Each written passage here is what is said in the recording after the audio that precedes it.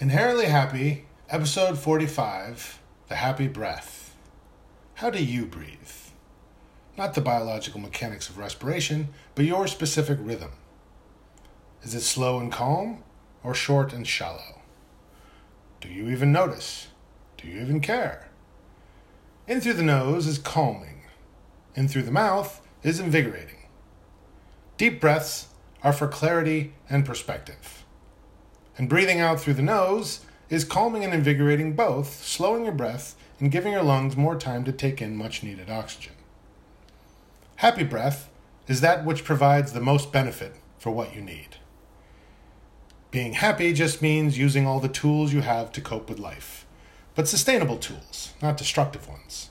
Killing yourself is not coping.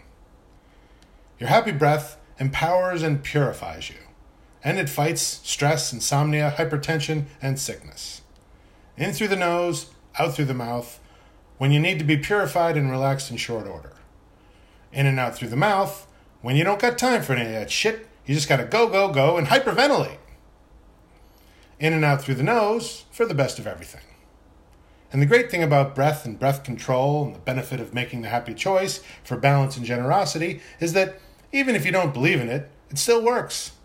It's just how we're built. Breath and belief are our inspiration, don't you know? And when your breaths and beliefs are happy, you can't help but stand tall, which is good for your lungs, your mind, your guts, and your spine. Slouching doesn't say you're one of us. It says you don't think much of yourself or about the bad example you're setting. Slouching, like frowning, requires extra effort, as does holding on to grudges, fears, and guilt.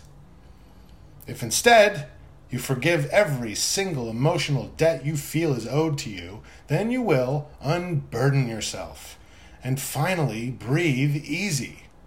And then you can't help but breathe well, eat well, sleep well, think happy. This is the power of having a personal philosophy, something greater than just yourself and your petty need to even the scales regardless of the damage it may cause to society. Happy is an outlook, a pattern of behavior, a path. I don't know all the rules of all the planes of existence, but I do know that the more time I spend thinking about happy, the better my life gets. I feel better about myself and about my own personal growth towards becoming a better person and to stop being so gosh darn angry all the gall darn time.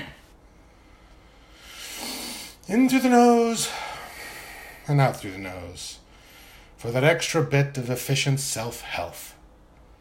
These happy things like emotional balance, forgiveness, and generosity actually do improve your life, especially compared to the destructive power of hate, anger, and meanness. It's just how we are built. We're social creatures who need to get along. Call it what you want.